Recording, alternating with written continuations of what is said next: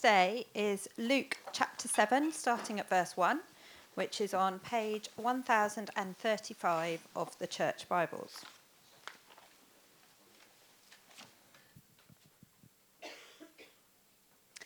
When Jesus had finished saying all this to the people who were listening, he entered Capernaum. There, a centurion's servant, whom his master valued highly, was ill and about to die. The centurion heard of Jesus and sent some elders of the Jews to him, asking him to come and heal his servant.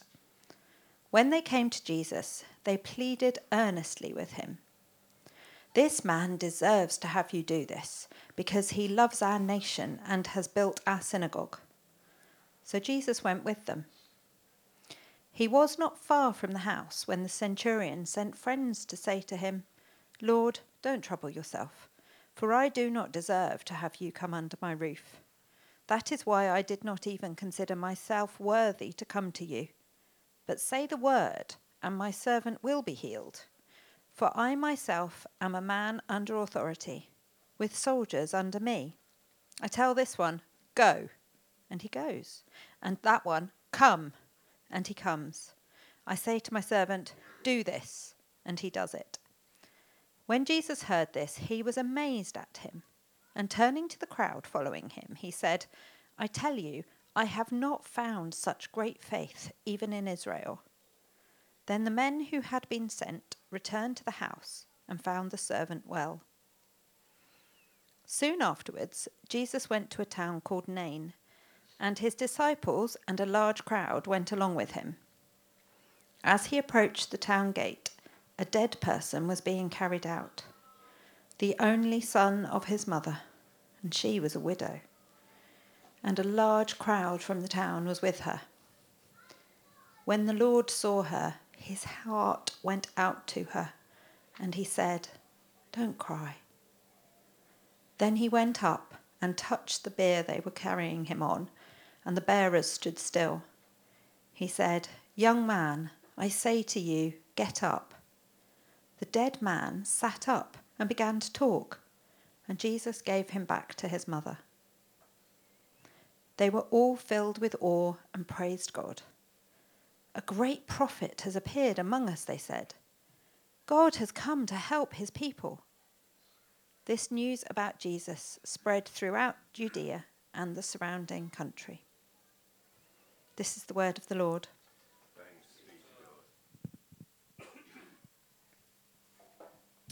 Great, thank you, Becky. Thank you for reading that. Do keep that passage open. That would be really helpful to me as we look at it together. And just get some furniture sorted here. Let's just pray, shall we? As we come to God's word, we need God's help to understand it, so let's pray.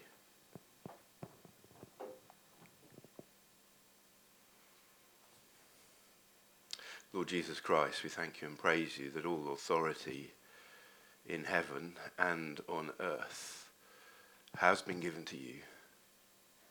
Thank you, Lord, that you reign the whole world. Thank you that you are present throughout the whole world, Lord Jesus, and thank you that you promise to be with us now as we open the witness to your life and death and resurrection and reign. So, Lord, please would you be our teacher. Please help us all in our sinfulness, in weakness. Help me in my weakness and sinfulness as I speak. Lord, please, would you teach us by your Holy Spirit that we might trust you and live for you. Amen. Well, Christianity is for wimps, isn't it? For people who need a crutch, who can't cope with life.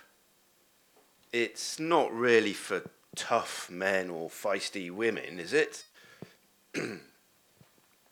That might be the way that our culture tends to think of being a follower of Jesus Christ. Maybe we encounter that at school or university or in the workplace.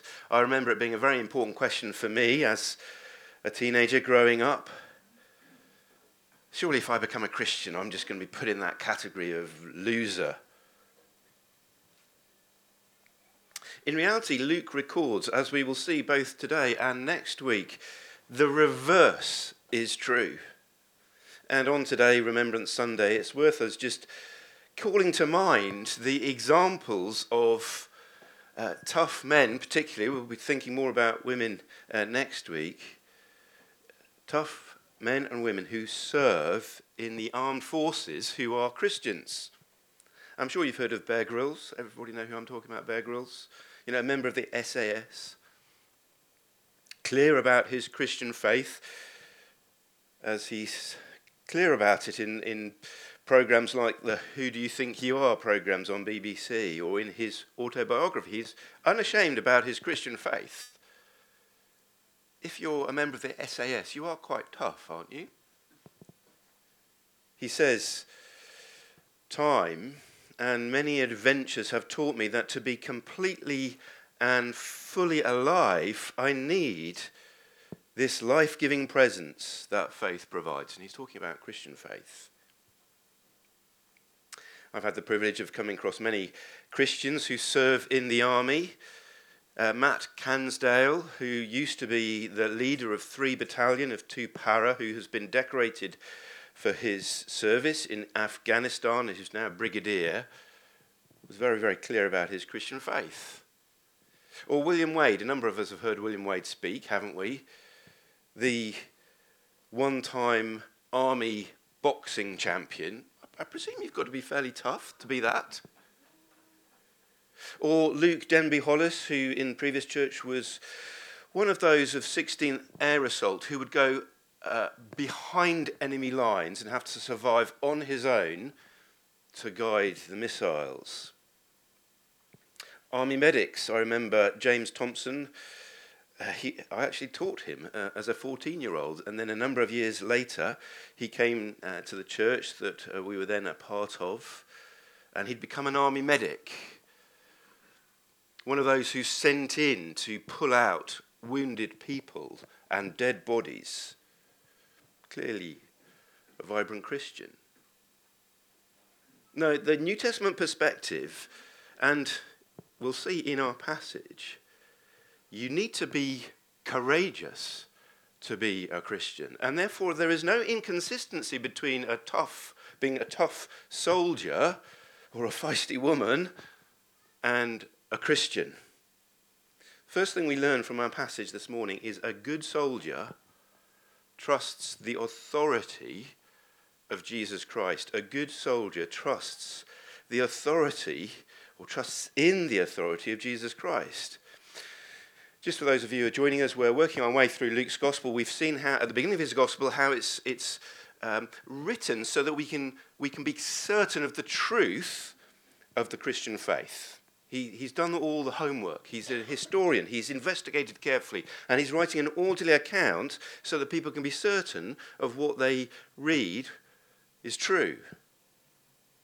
And over the last couple of weeks, been looking at the Sermon on the Plain and Jesus' call to a deeper kind of loving community than you will find anywhere else in the world. A community where enemies are loved. This is a spiritual kingdom.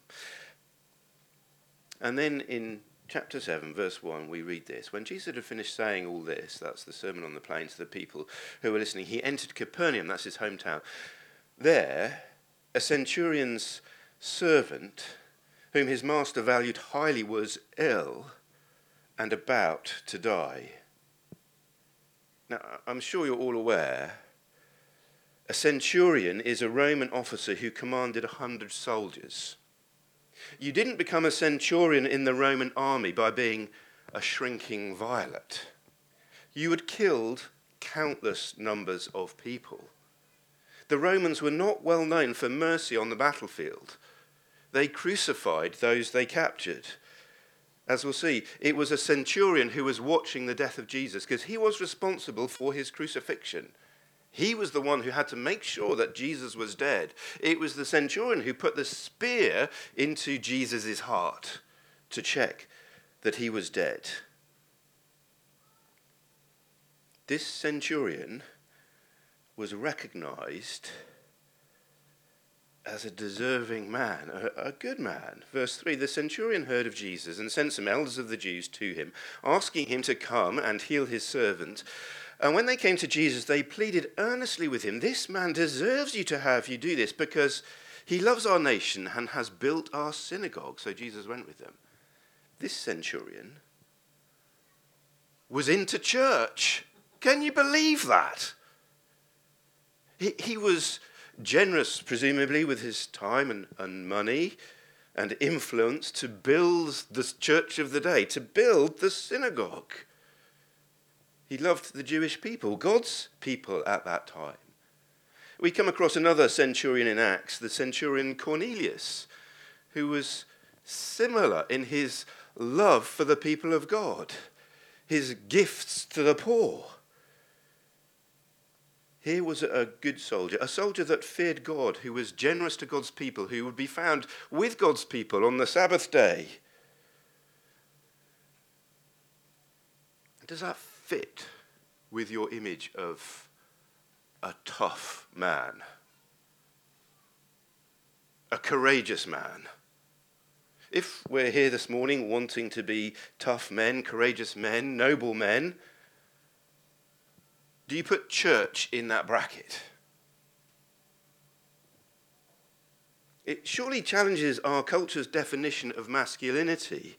Yes, many in our culture will celebrate tough and courageous men, but they're more likely to be found not meeting in church in a pub, but just in the pub, wasted on a Friday night. That's surely what it means to be a tough man, getting paralytic or off your face, whatever the terminology is now, and doing all kinds of things that then they're ashamed of the following day. You wouldn't put a courageous masculinity and church side by side, would you? But the New Testament does. The Bible does. In fact, we know that many who brought Christianity to this country in Colchester were members of the Roman army. Maybe even those who'd been told by this centurion and then others and then others and others, and eventually it got here. That's how the Christian faith first came to these shores, was through the Roman army. See, this centurion is a good soldier in a much bigger definition of that word than often we might think. And because of his goodness, this is what we read in verse 6. So Jesus went with them. He was not far from the house when the centurion sent friends to say to him, "Lord, don't trouble yourself, for I do not deserve to have you come under my roof. That is why I did not consider myself worthy to come to you, but say the word, and my servant will be healed." This centurion, this Gentile, this good and godly man, God-fearer in many ways, part of the church of the day, feels his unworthiness. He is a humble man.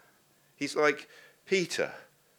He doesn't feel worthy for Jesus to be anywhere near him. He's deeply aware of his sin and guilt, as Peter was. We see how this theme runs through Luke's gospel. It's not that he's a good man in the sense that he's done good things which kind of predisposes Jesus to be interested in him. No, he's just put himself in the right place with God's people to learn humility.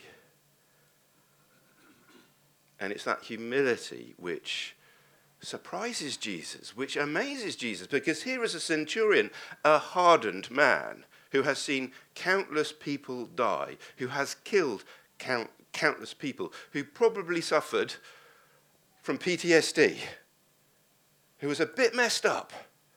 I mean, you can't be a Roman centurion and not be slightly messed up. But despite that, he sees who Jesus is with the most clear faith that Jesus has yet come across. Jesus is amazed. Why? Well, the centurion says, "Say the word, and my servant will be healed. For I myself am a man under authority with soldiers under me. I tell this one, go, and he goes, and that one, come, and he comes. And I say to my servant, do this, and he does it. The centurion believes that Jesus can command sickness like he commands his soldiers. They just do it. He believes that Jesus has such power that Jesus just needs to say the word, and his servant will be healed. And Jesus is amazed. Turning to the crowd following him, verse 9, I tell you, I have not found such great faith, even in Israel, even in the Pharisees and the teachers of the law, that those who read their Bibles day in, day out, did not have the same kind of faith as this centurion, who was a Gentile, who was outside the people of God. Verse 10, then the men who had been sent returned to the house and found the servant well. Can we see this man's stunning trust in the authority of Jesus Christ? He doesn't even question whether Jesus is able to do this.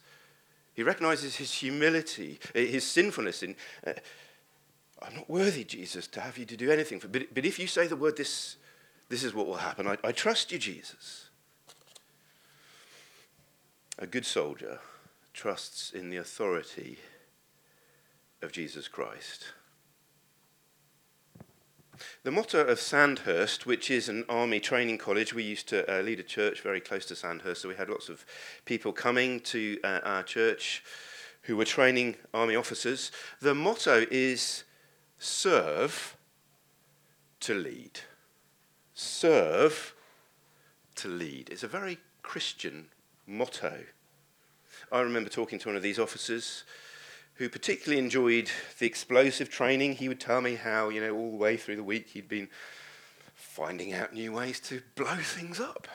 And he was paid for it. But as a Christian, he saw no contradiction between what he was doing. I know there's debates about just war and all that kind of thing. But good soldiers, according to Sandhurst, serve to lead.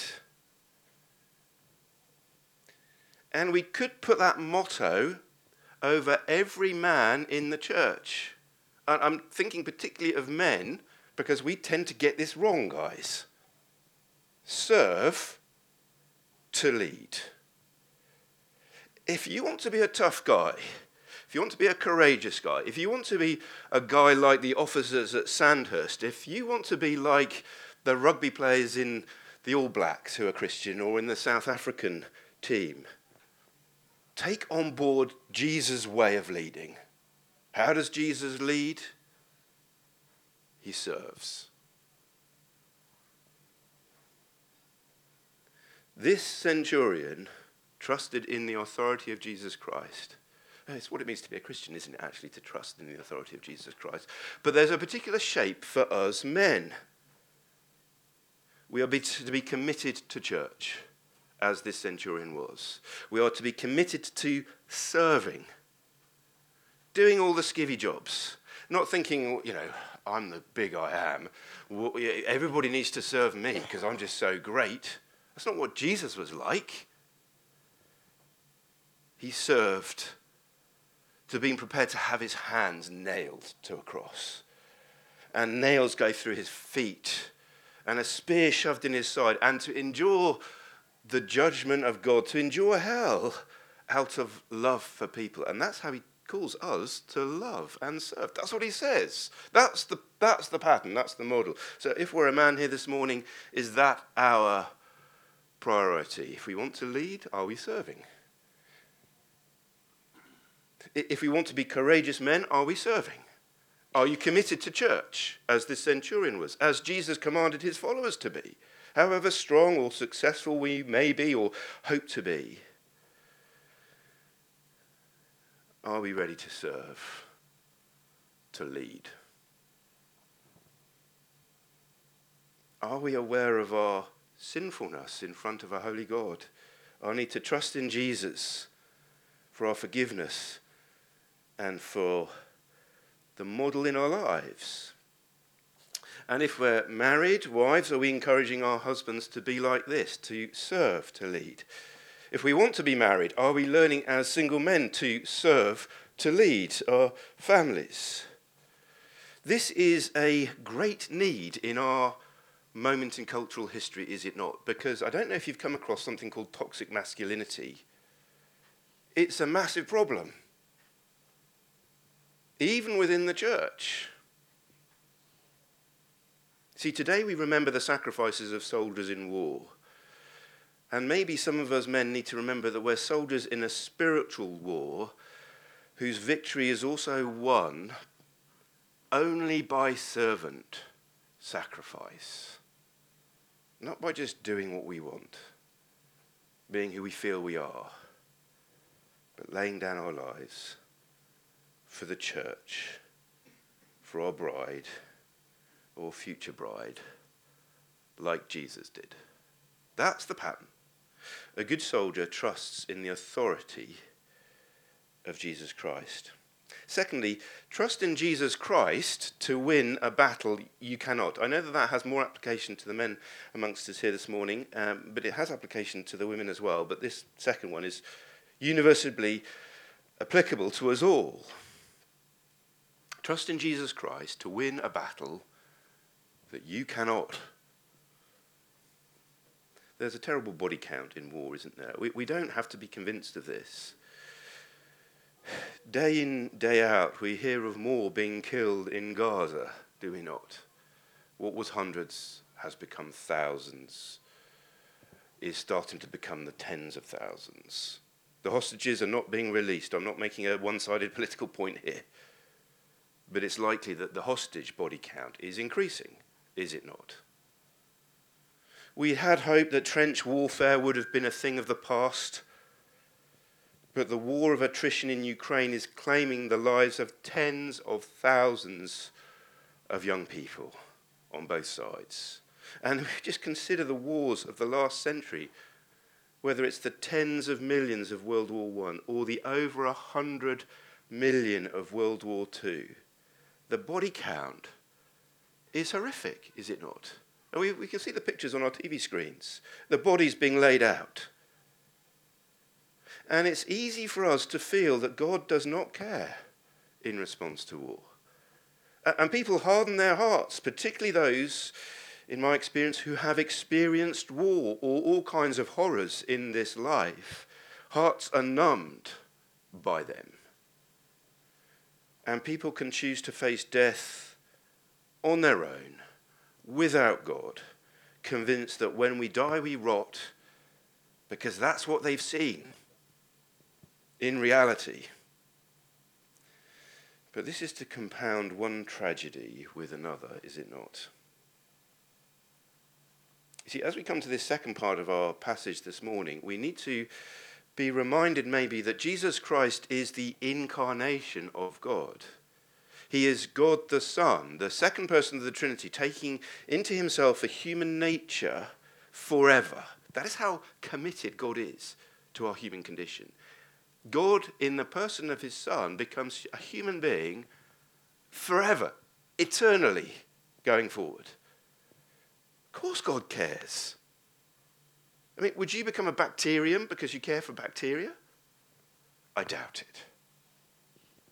God has become human in the person of his Son. And as we look at how Jesus reacts to tragic death, we see how he reveals God's heart, if you like. God cannot suffer in his divine nature because God is immutable and eternal and unchanging and unendingly loving and blessed. God cannot change. But in the person of his Son, we see how his unchanging eternal love responds to human tragedy. Look at it with me. It's wonderful. Verse 11, soon afterward, Jesus went to a town called Nain, and his disciples and a large crowd went along with him. As he approached the town gate, a dead person was being carried out. Interesting, dead person. That's an unusual way of putting it. It's not a corpse, a dead person was being carried out, the only son of his mother, and she was a widow, and a large crowd from the town was with her. can we feel the tragedy? The whole town could. There's a large crowd with her.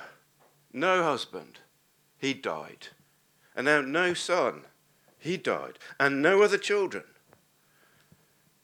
There's no NHS. There's no welfare state. This widow faces poverty, vulnerability, hunger, and probably an early death. Was she not going to be cared for by the community? I'm sure we know people who seem to have suffered an unfair amount of personal tragedy, do we not? How do we feel?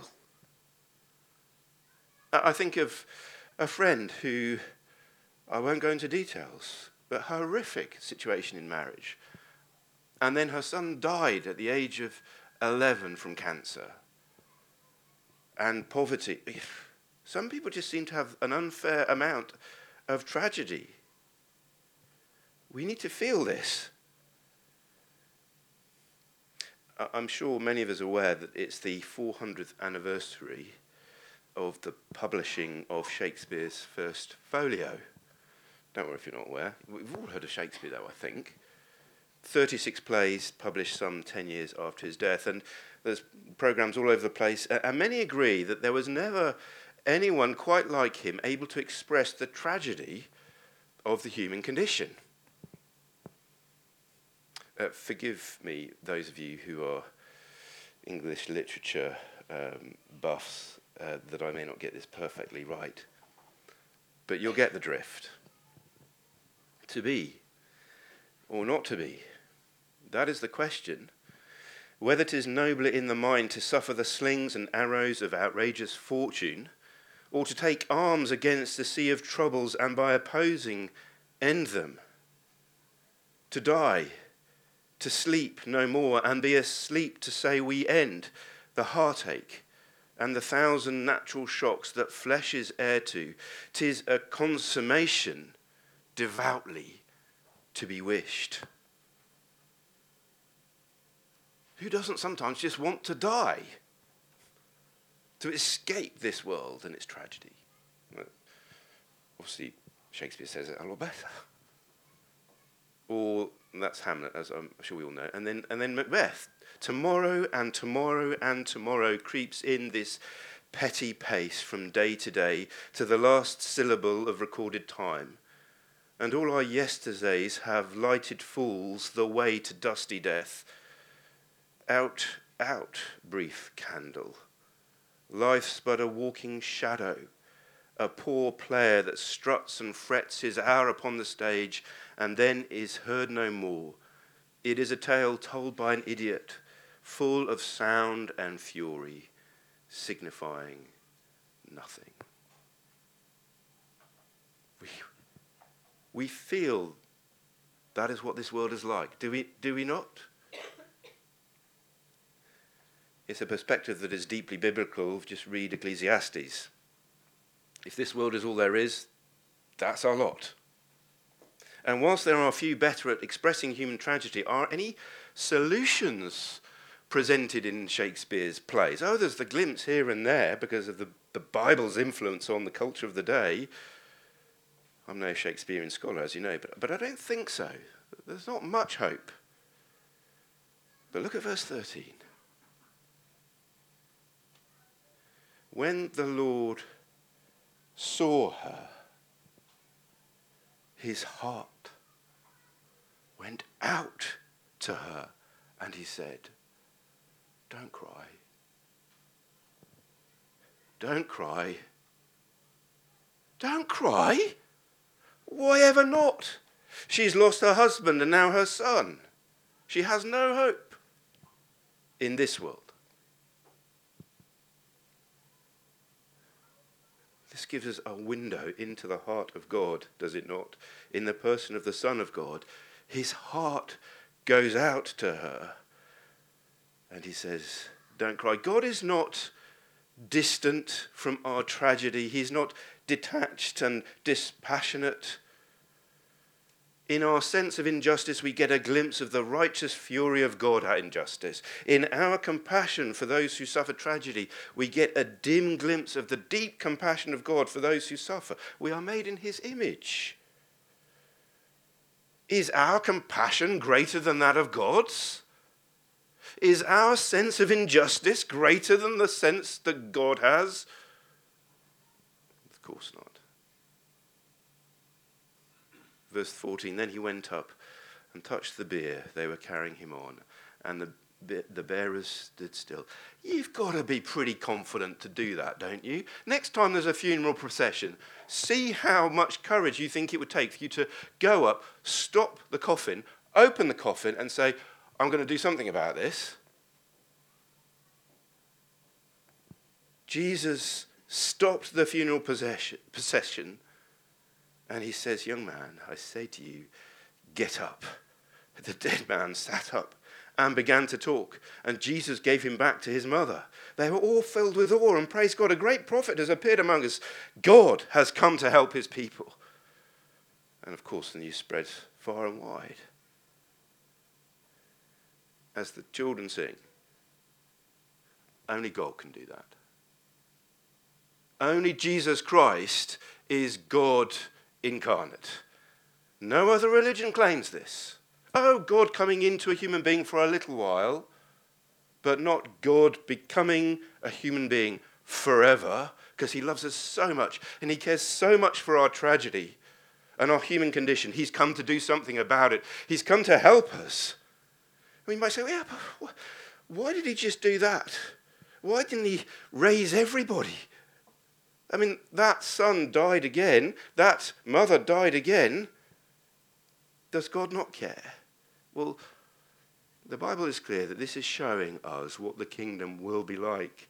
Jesus on earth shows us what the kingdom will be like. Death will be ended because sin will be dealt with. The devil will be thrown out. And forever and ever we will be in a place, if we trust in what Jesus has done, without tears. He will wipe every tear from our eyes if we trust in Jesus Christ and what he has done. See, this was a temporary solution, this raising of this young man from death. And for Jesus, this was a sign that pointed to his greater work, his greater power, his greater care and compassion for people when he went to the cross and battled with death itself, dying in our place, your place and my place, if we trust in him.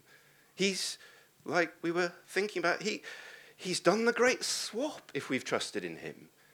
His righteousness, his almighty life for our sin and death, if we have trusted. Have you trusted in Jesus Christ? Or are you still trying to fight this battle with death on your own? Can I just suggest, I don't think you're going to win. One out of one people die. Don't just look at all the bodies lined up in war. Your body will be dead one day. Who are you trusting to bring it back to life? Yourself? Who is the only human being in history who has died, really properly died? Centurion put a spear through his heart. His body was cold and dead 3 days and then came back to life and rose to eternal glory. Why wouldn't you trust in him? To win a battle that you cannot win yourself. I mean, then centurion. We'll finish with the centurion in all the Gospels. He was there. He was watching Jesus die. What was his conclusion? Hardened, tough man. Surely this man was the Son of God. And so Jesus comes to us this morning, knocking on the door of our lives, dead lives without him. It's just a matter of time before we are carried out as a dead person. And it's our funeral. He comes knocking to the door of our lives. And whatever tragedy we have or will experience, he says, don't cry. Don't cry, trust in me, and you will be raised into a new world where there is no more death or crying or pain, for the old order of things has passed away. Have you accepted his offer of help? Will you let Jesus come and help you? Will ye gladly say, I'm happy to be on the receiving end of the compassion and power of Almighty God? Yeah, I'd like some of that.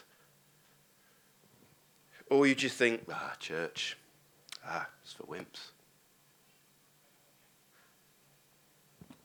Let's pray.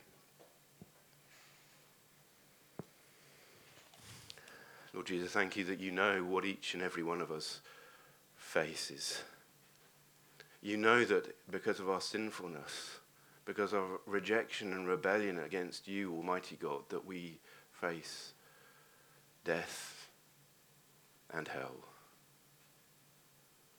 But thank you, Lord Jesus, that you came into this world to die our death, to endure our hell, so that we might know your life and your paradise, your heavenly glory forever and ever.